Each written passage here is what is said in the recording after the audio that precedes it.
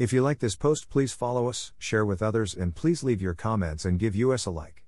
Translate the site into your preferred language. Look for our Google Translator in our homepage, diningwithjesus.net. Traduce este sitio en tu idioma preferido. Busca nuestro traductor de Google en nuestra página de inicio. Va. diningwithjesus.net. Pastor Chris White says to all of you, hello my friends, may the Lord bless you today. Hola mis amigos. Que el Señor los bendiga. Thoughts are the most private parts of our human experience. No one else can know our thoughts unless we communicate them, so we tend to imagine that anything we think is safe, as long as it stays in our minds. But there is one person who always knows what we are thinking. God knows everything about us, and He also knows our thoughts. God knows our thoughts no matter who or where we are. Psalm 139 begins I's way, O Lord, you have searched me and known me. You know when I sit down and when I rise up, you discern my thoughts from afar. Verses 1 to 2.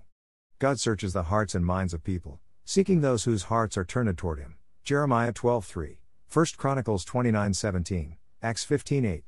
12. The Ten Commandments deal with our thoughts. The first commandment is to have no other gods before the Lord, Exodus 23.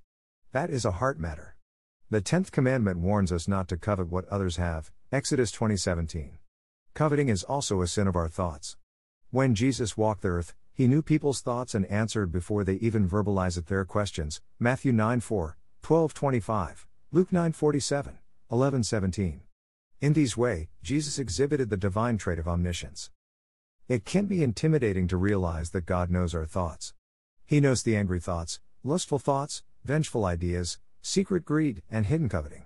God also knows about those secret longings, hopeful desires, and pervade dreams. And He understands. 1 John 3:20 assures us that if our hearts condemn us, we know that God is greater than our hearts, and He knows everything.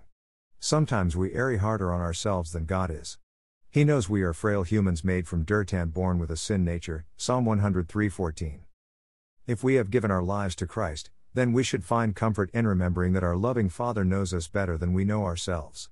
God knows our desire to please Him, Psalm 37:23, even though we stumble at it. Within that loving relationship, we have confidence to cry, search me, God, and know my heart, test me and know my anxious thoughts. See if there is any offensive way in me, and lead me in the way everlasting, Psalm 139:23-24. We don't have to be afraid of being vulnerable to our Creator. And there's no sense in trying to hide things from Him.